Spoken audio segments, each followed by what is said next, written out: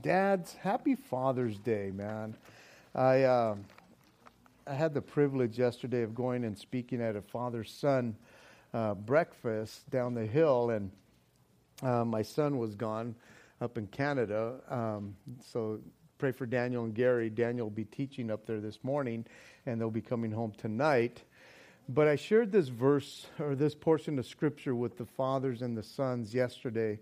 Out of 1 Kings chapter 2, it says, "Now the days grew near that the days of David grew near that he should die. And he charged Solomon his son, saying, I go the way of all the earth. Be strong, therefore, and prove yourself a man. And keep the charge of the Lord your God, to walk in his ways, to keep his statutes, his commandments, his judgments, his testimonies, as it is written in the law of Moses, that you may prosper in all that you do and wherever you turn.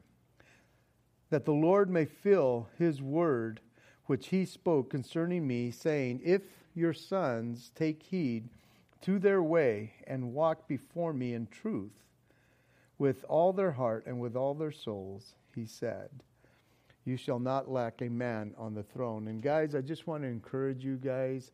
A lot of times you're just doing, with a little bit of fanfare here and there, because that's what you do as a man.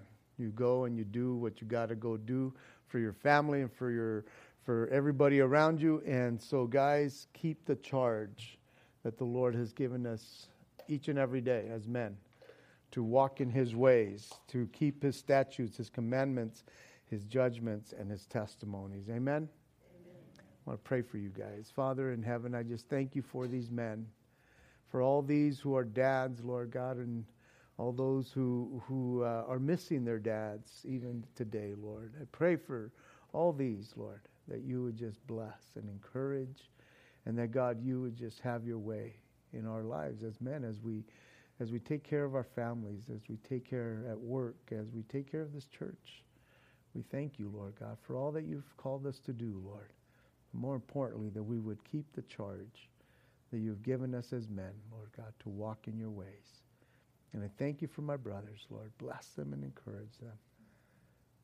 Do a work in them, Lord, we ask. In Jesus' name, amen. Now, if you will, turn or make your way over to Matthew chapter 9 as we continue to see the authority of King Jesus on display in the lives of those who understand that they need the touch or a touch from the great physician. And I love that Jesus alluded to the fact last week as we were studying his word about being a physician, and that the sick need a physician. Again, without saying, I am the great physician, that's what he was saying. I am the great physician. I am the one that could touch and heal, especially from unrighteousness. You see, he came to heal men of their sins. Oh, along the way, he touched and healed people physically. But it's not until we come to that realization, first and foremost, that there is unrighteousness in us, can we truly be healed in our lives.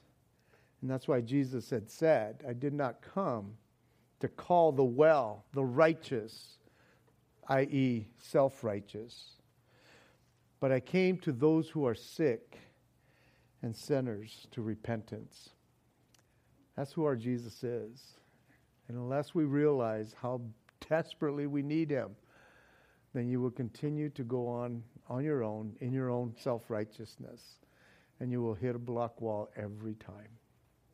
Just admit that you're sick. You're a sicko. You're sick. And you need Jesus that desperately. Matthew chapter 9. I should get there myself. Beginning in verse 18, where we left off. It says, now, while he spoke these words to them, behold, a ruler came and worshipped him, saying, my daughter has just died. But come and lay your hand on her, and she will live. So Jesus arose and followed him. And so did his disciples. And suddenly a woman who had a flow of blood for 12 years came from behind and touched the hem of his garment. For she said to herself, if only I may touch his garment, I shall be made well. But Jesus turned around, and when he saw her, he said, be of good cheer, daughter. Your faith has made you well. And the woman was made well from that hour. When Jesus came to the ruler's house, he saw the flute players and the noisy crowd wailing. And he said to them, make room, for the girl is not dead, but sleeping. And they ridiculed him. And when the crowd was put outside, he went in, took her by the hand, and the girl arose. And the report of this went out into all the land. So as we go back to verses 18 and 19 here, as we start off, I guess we can assume, basically, that these stories are now running together. Now that Jesus has come back to Capernaum from the other side of the Galilee where they were at, it's been a long, long day, a long couple of days.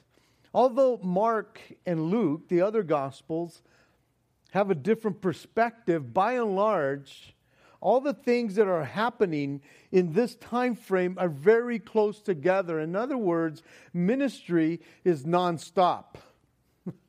It's always ongoing. For those of you guys who have ever been involved in a ministry or in ministry itself, you know that it just does not stop. And sometimes all these stories are just kind of coming together. And there's times in my life where it's like, when did that happen? Yesterday, last week? Oh, that was a month ago. But it was just like, everything just kind of runs together. And it just kind of seems that when Jesus was on the earth, and he was already in the public view, and now he's starting to do all these crazy things in people's lives, and his authority is being shown, that everything is just coming together, and it's almost overlapping. And that's why, again, when you go through the synoptic Gospels, Matthew, Mark, and Luke, they have different perspectives. But ministry is always ongoing. And it just seems like him, even for me and for us, some of us here, that you're going from one thing to another, one thing to another. And it's just like, okay, I was talking to the pastor where the church I was at. He goes, it just seems that we're always just like right here. Like just your head above the water, man, because there's something coming up and things are always happening. And so it seems as Jesus has finished up at Matthew's party, that maybe as he is walking out the door, quite possibly, again, I'm just kind of speculating,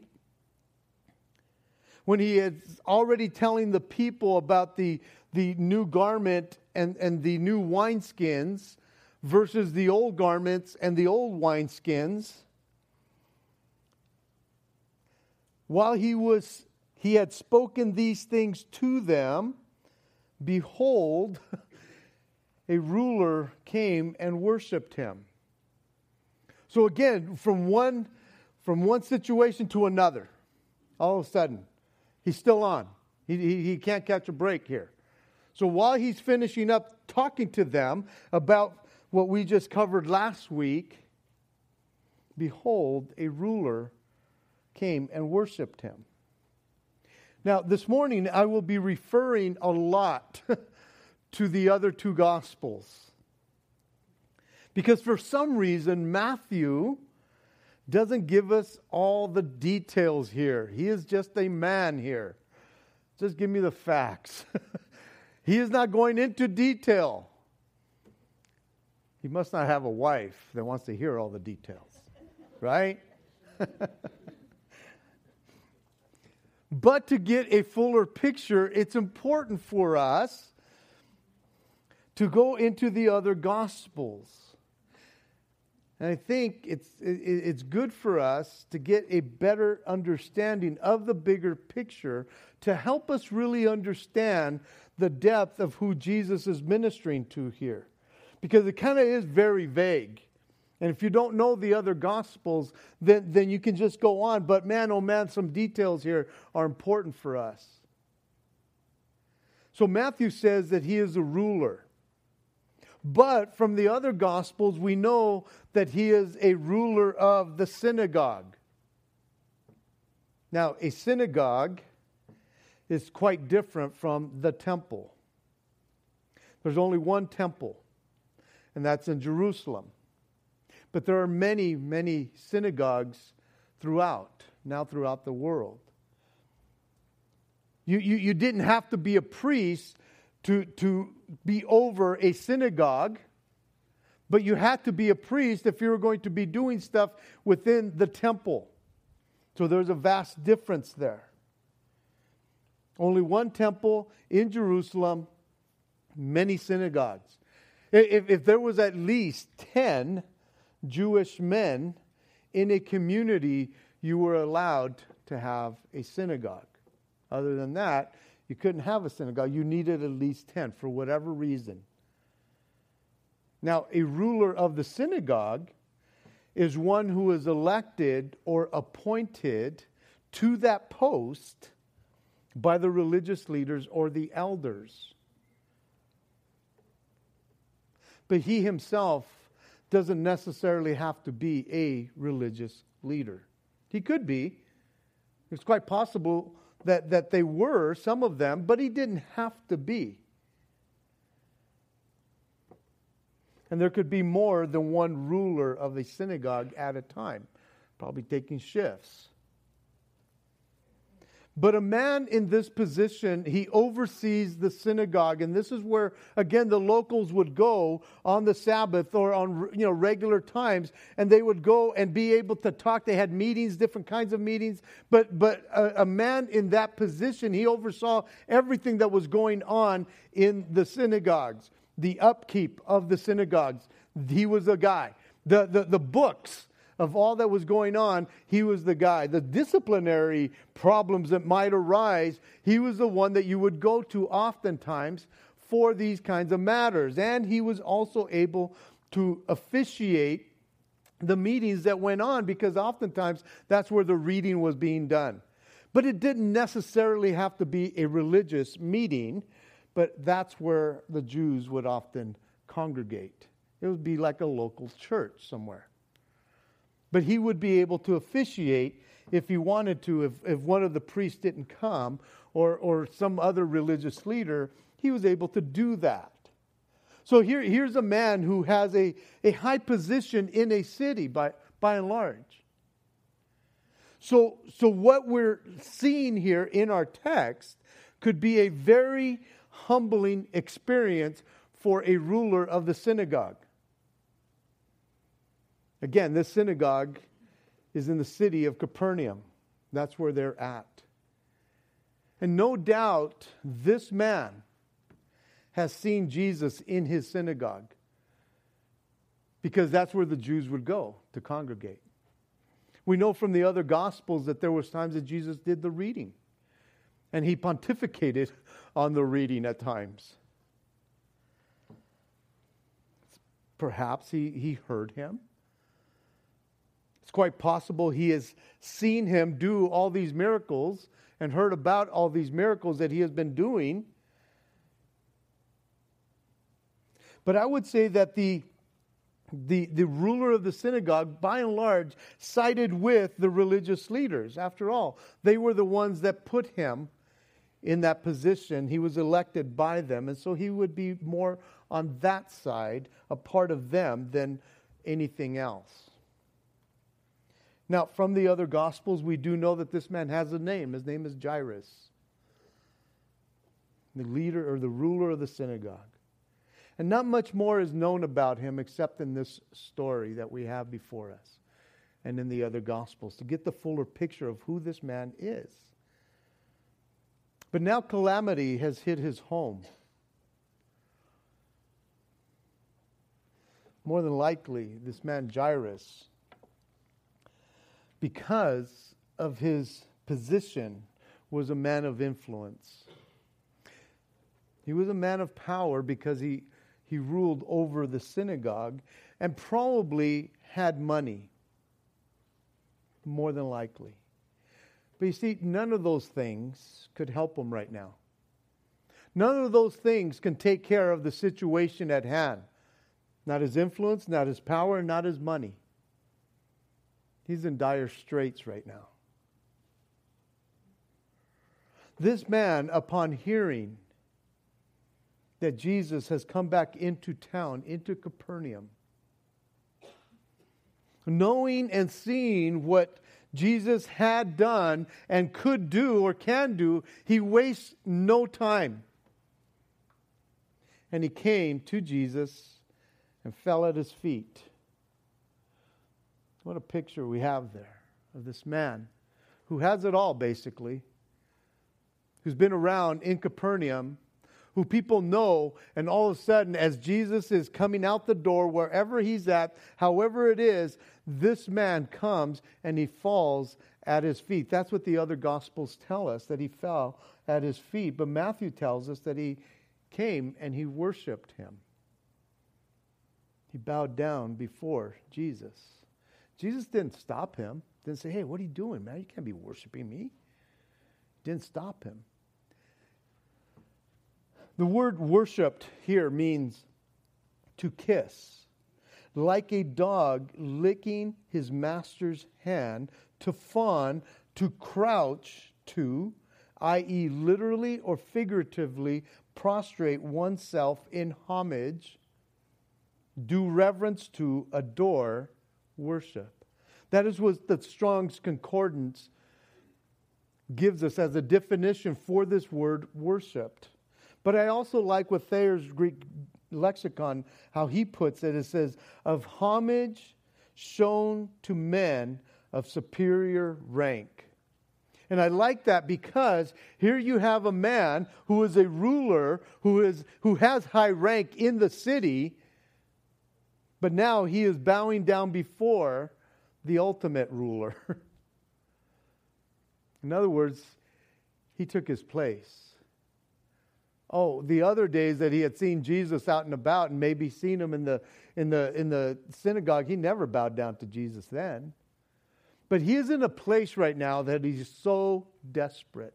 And it's almost as if he could care less what anybody says right now. And can you imagine the scene here as this man, and I always picture Jairus as this big man. He could have been short like me. I don't know. But I always picture this big man who has this kind of authority bowing down before Jesus. And I always picture Jesus about my size too. Kind of with a little stomach or something, just regular old Joe kind of guy. But can you imagine the people just tripping out, man? Is that Jairus? Whoa, look at that. Never seen Jairus do something like that. What an example of this man who has all these things going for him, per se, and yet can't do anything about what's going on in his situation. And he is that desperate that he falls at the feet of Jesus because he's distressed and hurting. And what an example that is for us, because oftentimes we trust in everything else.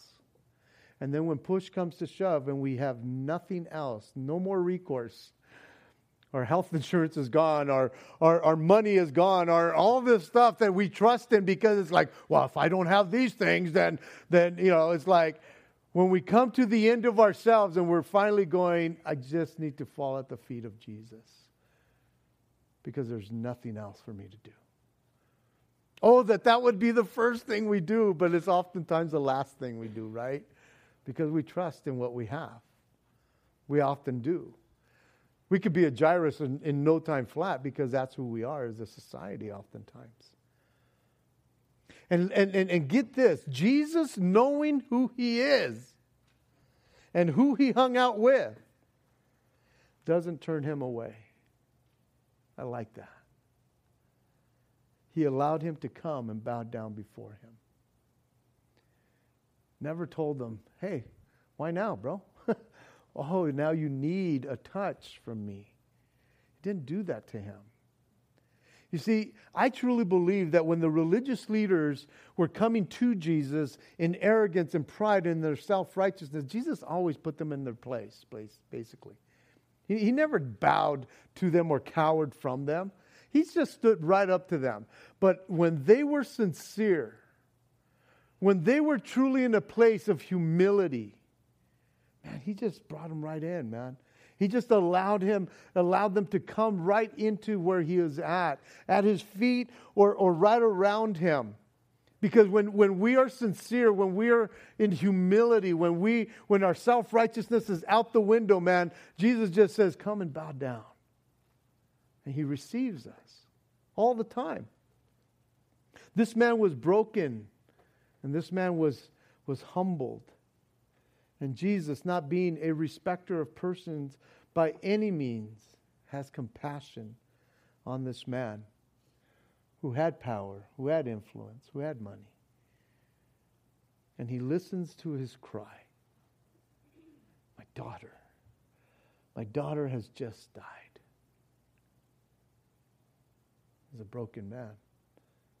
The other Gospels tell us that when Jairus came to Jesus, that his daughter was at the point of death. Because the bad news comes as he's talking to Jesus that she is like dead. But you see, when Jairus left his daughter, and that was huge for him, to leave his dying daughter, to him, she was as good as dead already. But his heart was to go find Jesus, to go where Jesus is at. Leaving whatever, he couldn't do anything for her. And so to him, she was as good as dead. And yet he leaves her side. He leaves her side. He went to Jesus. Being in this hopeless state that he could not do anything for his daughter. Again, you have to think, this guy has heard, has seen, has maybe been close by. He has seen what Jesus could do. And he comes to Jesus, and as he is bowing down before him, his cry is, my daughter has just died, but come anyway. Can you come to my house? Because I know that if you touch her, she will live. Who is this guy? How come he has that much faith? That's just kind of crazy that he would say something like that, because it's like nobody has been raised from the dead yet. We haven't read that part yet. He's touched people. He's healed people. People who were demon-possessed. People that were just jacked up in their life, and now they're walking straight, or whatever the case is. But he's going, my daughter's dead, and you could make her live again. Where'd that come from? Oh, he is desperate. He is so desperate. He knew what Jesus could do. Better yet, he knew what Jesus would do. He just knew. I'll leave my daughter right now. I know she's going to die. She's as good as dead. But I'm going to go get Jesus because he is my only help. He is the only one that could come into this situation and take care of this. And so he went anyway. He went and he cried out to Jesus. And verse 19 trips me out because it says, so Jesus arose. Jesus arose and followed him. And so did his disciples. What? Jesus followed him? I mean, he could have just said, bless your little heart, Jairus. Bless your little heart. There is no hope. Death is going to take its toll. I'll do the funeral for you, bro. But you want me to go do what? Isn't that crazy? That what we hear here and what we see here is that Jesus arose. Jesus, I'm so desperate. Can you come to my house? My child is dead. Absolutely. I'll meet you right where you're at. You see, is it possible that Jesus just saw this man and he's seen the faith that this man had and how desperate and how much he's just relying upon who Jesus is, not really fully knowing him altogether, but just going, this guy has enough faith that he knows I could do this. He had enough faith to leave his daughter, dying and or dead. And Jesus arose to meet him in his hopelessness. I don't know if have you ever been there where you were so hopeless and you're going, nobody else, nothing else. And I will cry out to the Lord. And he meets you and he gets up and he reacts or he acts to your cry. So Jesus gets up, begins to start following him and his disciples. They go also. They're probably going, I got to check this one out. And again, from the other Gospels, we know that the multitude, I'm sure they were all coming out of the house, and people are coming. It says that the multitude were now around Jesus to the point that they're thronging him. That is to say, pressing against him. Pressing up against him to the point of suffocation. Of just all up upon him, all up in him, on him. And then in verse 20 and 20 to 22, he says, and suddenly a woman who had a flow of blood for 12 years came from behind and touched the hem of his garment. For she said to herself, if only I may touch his garment, I shall be made well. But Jesus turned around, and when he saw her, he said, be of good cheer, daughter. Your faith has made you well. And the woman was made well that very hour.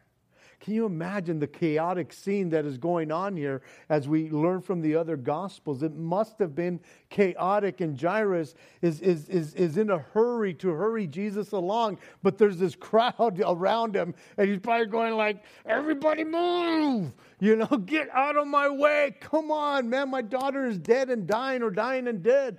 Come on, get out of the way, and time is ticking. And you're going, time is ticking, time is gone.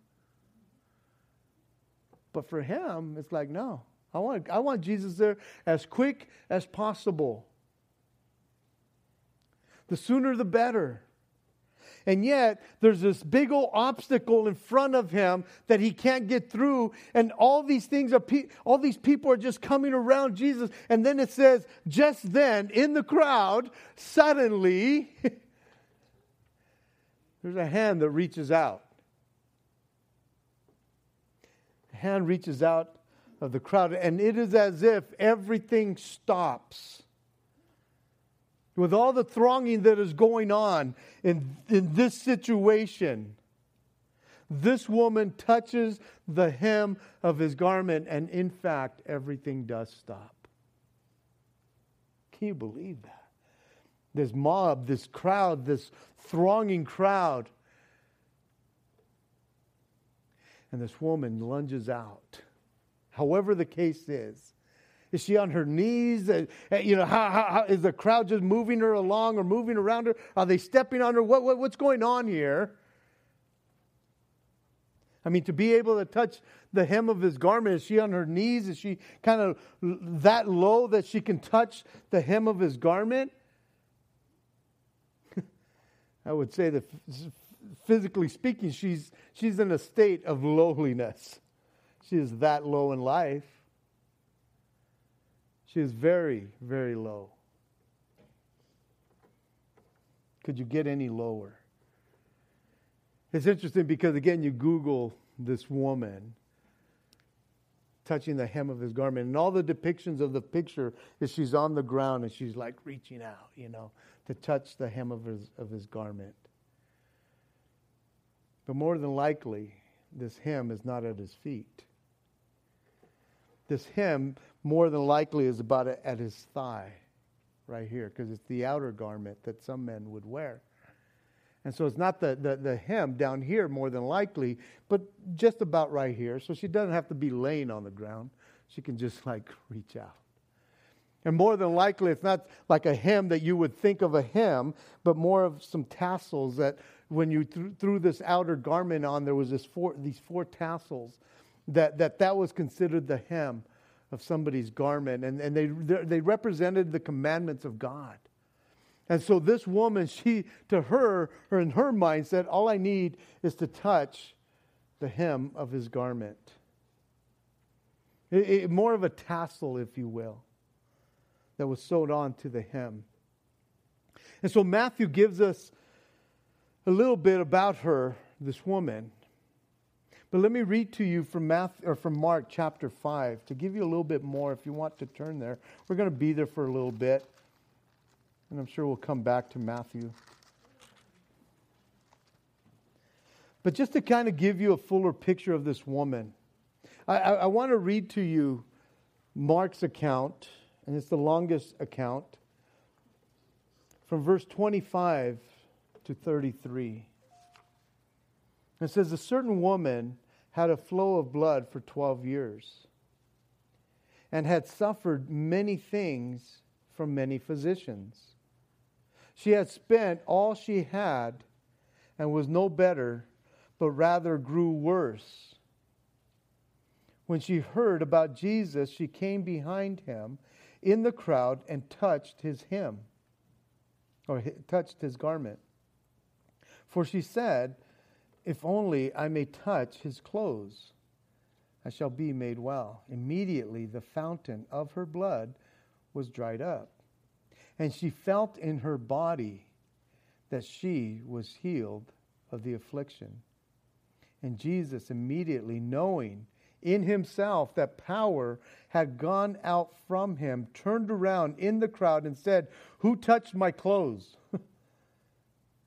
But his disciples said to him, you see the multitudes thronging you, and you say, who touched me? And he looked around to see her who had done this thing. But the woman, fearing and trembling, knowing what had happened to her, came and fell down before him and told him the whole truth. Oh, what a picture. You see, Mark probably had a wife. Gives all kinds of detail. She wanted to know.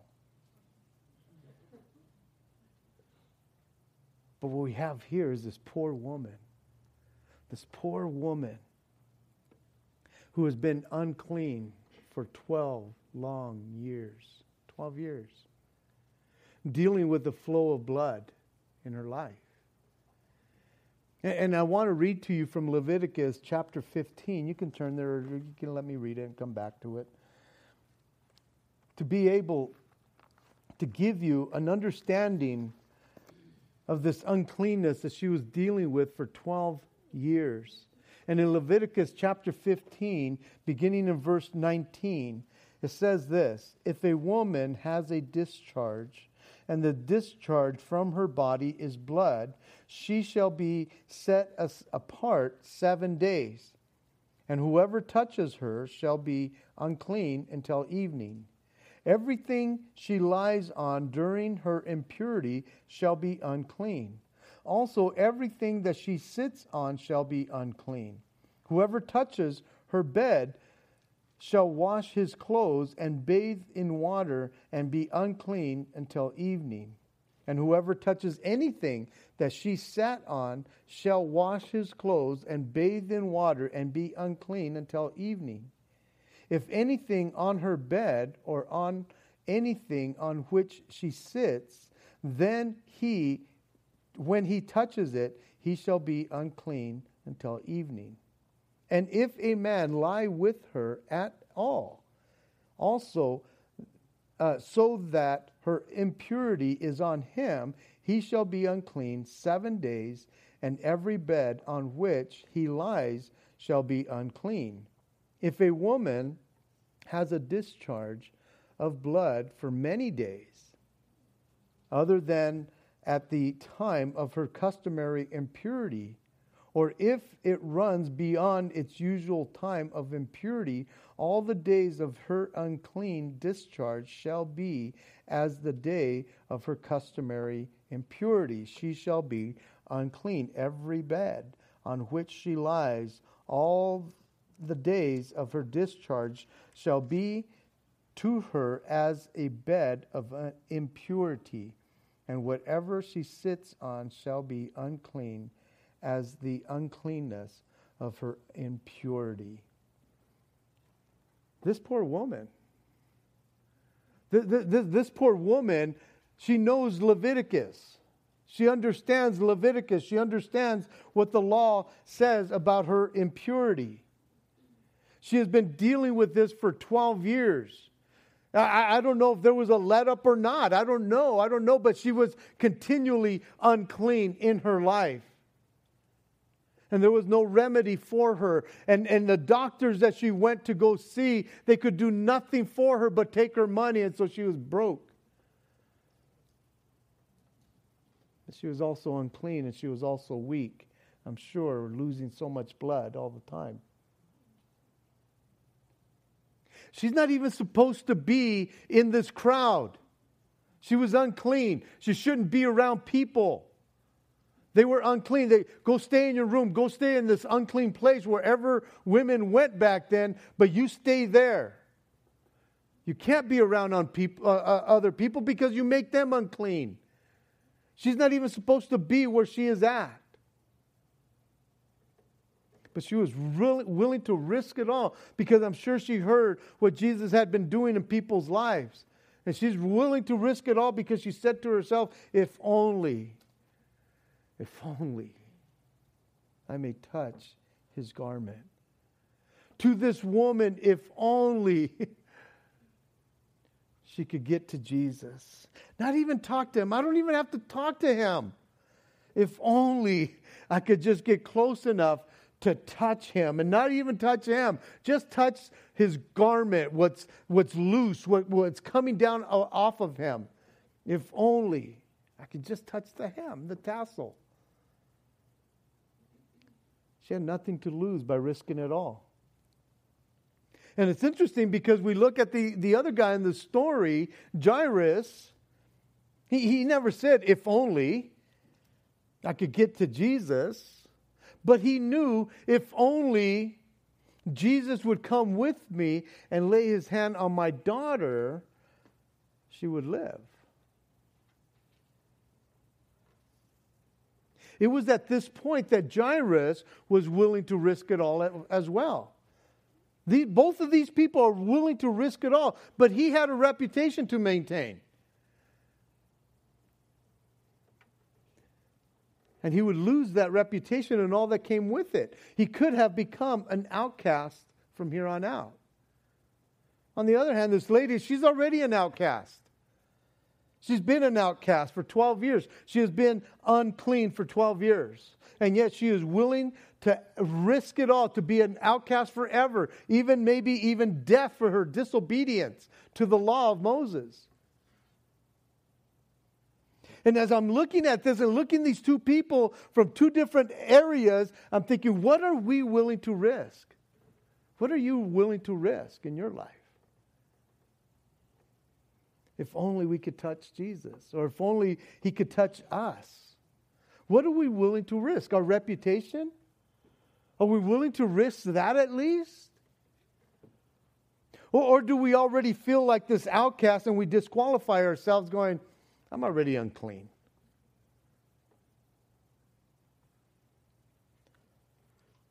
Look at who Jesus is dealing with here. Jairus, an important man, a ruler of the synagogue. On the other hand, you have this woman, her name, not important. she would not be able to enter a synagogue. She hasn't been in a synagogue for at least 12 years. I'm sure she knew who Jairus was, but he probably would never even give her the time of day. And that day, both find themselves at the feet of Jesus. And I like what Proverbs 22:2 says. The rich and the poor have this in common. The Lord is the maker of them all. And every knee shall bow. Every knee will bow. Both were needy that day. Both needed a miracle from Jesus that day. And both were on the same playing field that day. The mighty had been brought down low, and the weak had been brought up. And they were both on the same playing field that day. It's interesting that the people were thronging Jesus. Everybody was touching him. And yet this woman touched Jesus, touched his hem. And she was made healed because for her, it was if only. You see, she came with a different mindset than everybody else that wanted a piece of Jesus. She's just going, all I need is a hem. And she did. And she was healed. Now, it was bad enough that the crowd was already moving really, really slow. But now everything had come to a stop. And Jesus is being so tender with this woman, as if he had all the time in the world. What a beautiful picture. With all the craziness, with everything that's going on, Jesus just takes his time with this woman and he calls her daughter. Daughter. An affectionate term. And he looks at her and he says, be of good cheer. Take courage. Your faith has made you well. And she knew. She knew. Man, what an intimate moment that's going on right there between her and Jesus. On the other hand, you have Jairus going, what's going on here? What's happening here? Have you forgotten that I was first in line and my daughter is dying or dead? I wanted you to get over there. Everybody move. Gosh, can you imagine the frustration that's going on? He's probably thinking, he's probably getting back at me because I hang out with the religious leaders maybe. He's just making me suffer. Understand this now. Jairus, being who he was, the ruler of the synagogue, could have gotten this woman in a whole lot of trouble. But he needed to see all of this played out before him. He needed to see what Jesus was doing with this woman, even calling her daughter. He had a daughter somewhere. She's dying. This woman had been dying. For 12 years she had been dying. But he needed to see this. Because he needed to see the power of God at work in somebody else's situation that was hopeless. Just before he dealt with his situation, with Jesus. The fact that Jesus had stopped was because he felt power go out from him. And that was important for Jairus to see. And I think it's important for us to understand as well, because when we see when Jesus was here on earth ministering and the power of God flowing through him, we often just think like, yeah, Jesus was the man. He just had this power and stuff like that. But I could guarantee you, man, being a human at the same time, he was so drained by the end of the day. As everybody's touching him, as everybody's getting from him, man. And he's just pouring out. And there's power getting poured out. I mean, he's getting filled. But man, I'm thinking, he must have been tired at the end of the day. Now, don't get me wrong. When Jesus all of a sudden stops and says, who touched me, man? I felt power go out of him. It wasn't like he was short-circuiting, He had this power surge. Just like, what? You kind of picture I picture all those kinds of things. It's like he had a breaker go out. It's like, oh, somebody must have touched him. No, he just knew that something powerful had just happened. And so he turns around and he sees this. Again, we don't hear of that always happening, but we see it here. And we understand that there was the power of God that was flowing through him. But Jairus had to see that to get a taste of what was about to happen in his life and with his daughter. And so as we're kind of staying, I don't know if you are, I am, staying in Mark, in verse 35 and 36, it says, while he was still speaking to the woman, while Jesus was still speaking to the woman, verse 35, some came from the rulers of the ruler of the synagogue's house and said, your daughter is dead. Why trouble the teacher any longer? As soon as Jesus heard the words that were spoken, he said to the ruler of the synagogue, do not be afraid, only believe. Do not be afraid, only believe. I'm sure Jairus was thinking, if only we hadn't stopped. If only this woman wouldn't have done this. If only, these people would have gotten out of my way. I think sometimes when we're so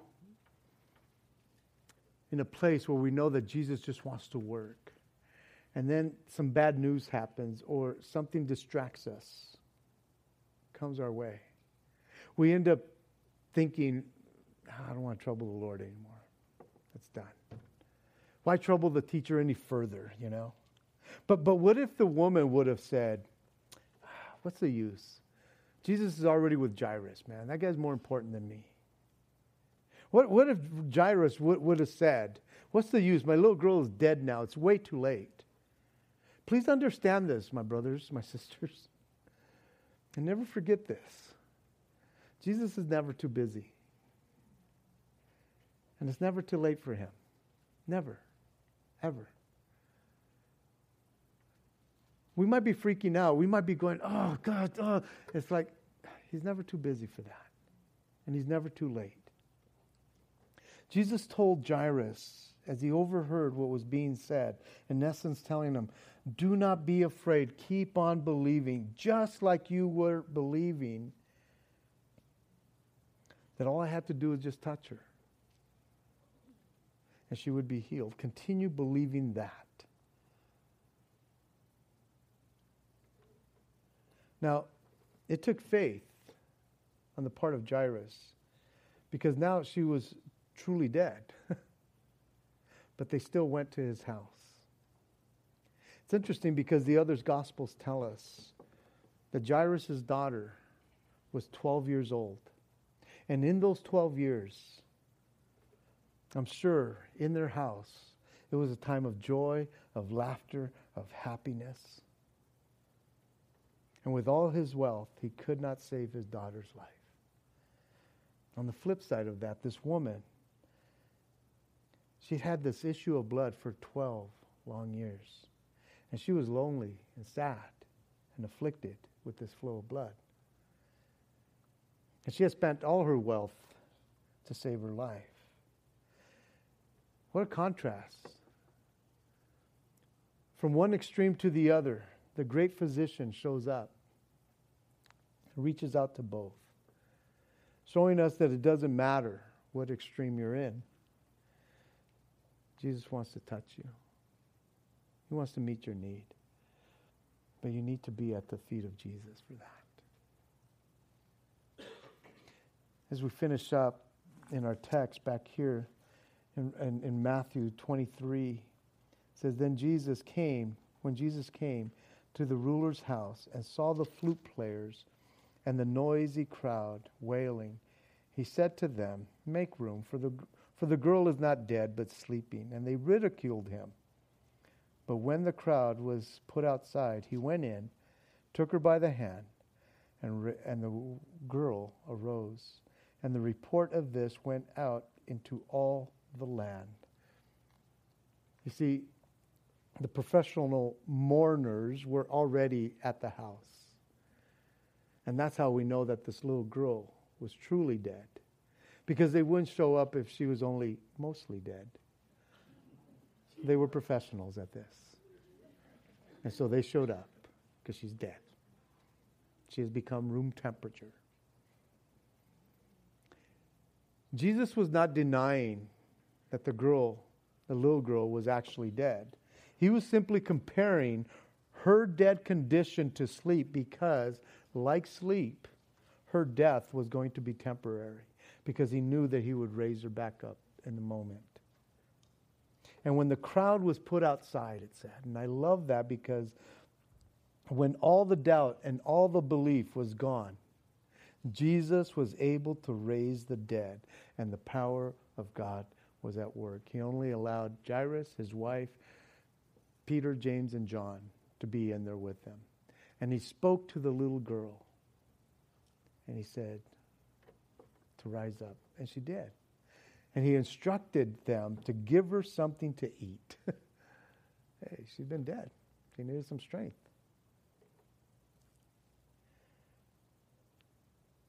And it's interesting because Jesus actually charged this family to tell no one what had happened according to Mark and Luke. But Matthew tells us that the report went out into all the land. Jairus and his family didn't have to say a word. I'm sure they're going, I won't tell a soul. But they walked in the power of God, and everyone around them saw the power of God in their life with that little girl. If only. If only Jesus could do things like that today. Oh, wait. He can. Jesus is the same yesterday, today, and forever. Amen? Let's stand as we close in prayer, guys. Lord, what a blessing, Lord God. As we see these two people from two different sides of the track, basically, Lord. From two different extremes, Lord God, come together, Lord.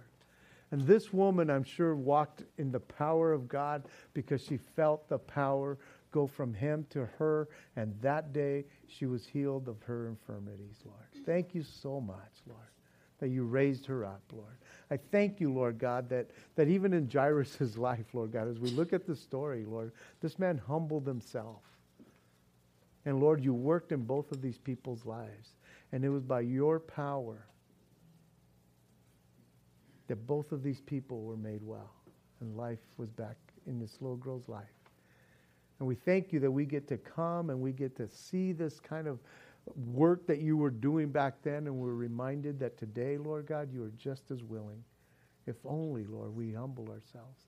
If only, Lord God, we take that risk to put ourselves out there with you, Lord, and fall at your feet.